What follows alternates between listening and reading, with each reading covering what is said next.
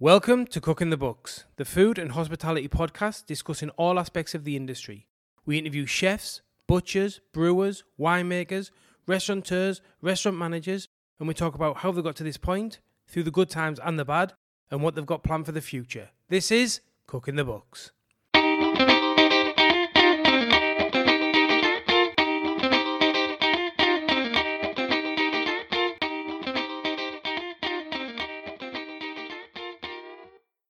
So this is really weird, to be honest. It's just me doing a podcast on my own here in my house, because last week was actually the last podcast. I was trying to squeeze one more in for this year, but I really couldn't do it. I had to cancel on the person, which is a bit unfortunate because it was going to be really good. A chef from London, a female chef from London, which we're going to get on next year, the first episode next year, the next season. But I just had to cancel because due to the fact of work getting crazy busy. So last week I really thought I was going to do one more episode and I was going to say, this is the last episode and the rest of it.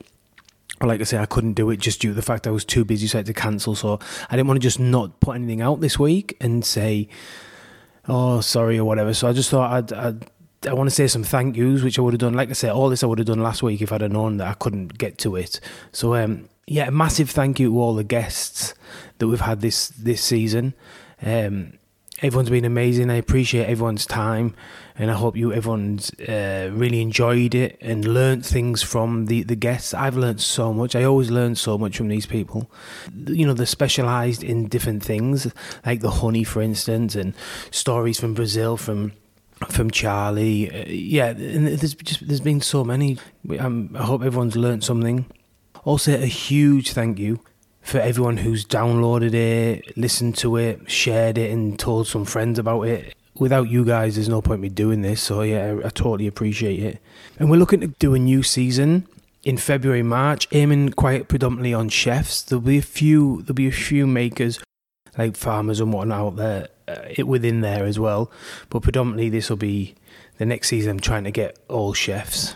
And the reason for the long break, so it's now November and we won't be back till February or March next year, is just simply because it's just really busy here in Melbourne over this time. We've just finished spring racing. That was a big push, and now we're going to get ready for Christmas.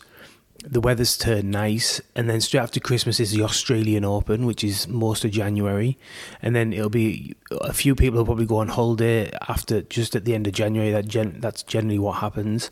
Then they'll come back, and then that'll free me up to start doing it again. So the next few months is a bit of a push. If you have enjoyed the show over the last few months, or even from the beginning, if you could tell friends if you haven't already.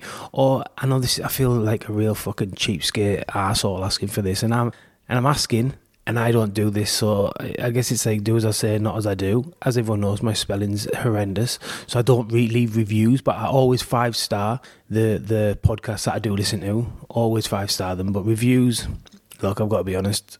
I've got to be really honest. I've never left a review in my life. But I'm asking you, if you are good, if you are good at all that, if you get a chance, give us a review on iTunes or wherever you get your podcasts. It really helps to get more listeners and get us higher up the charts and all that kind of thing. But if you don't, I'm with you.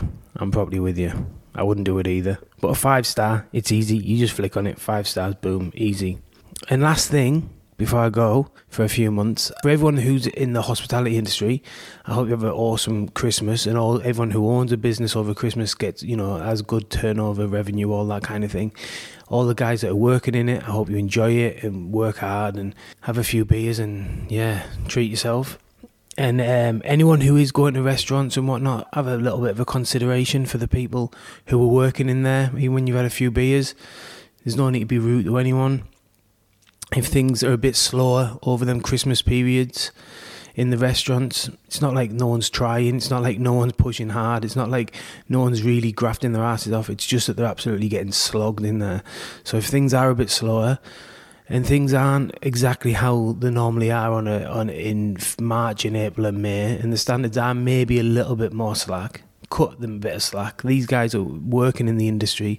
These guys are working Christmas Eve. These guys are working Boxing Day, New Year's Eve, New Year's Day, whatever it might be. So just, take it easy. Is it worth getting stressed about? I don't think so.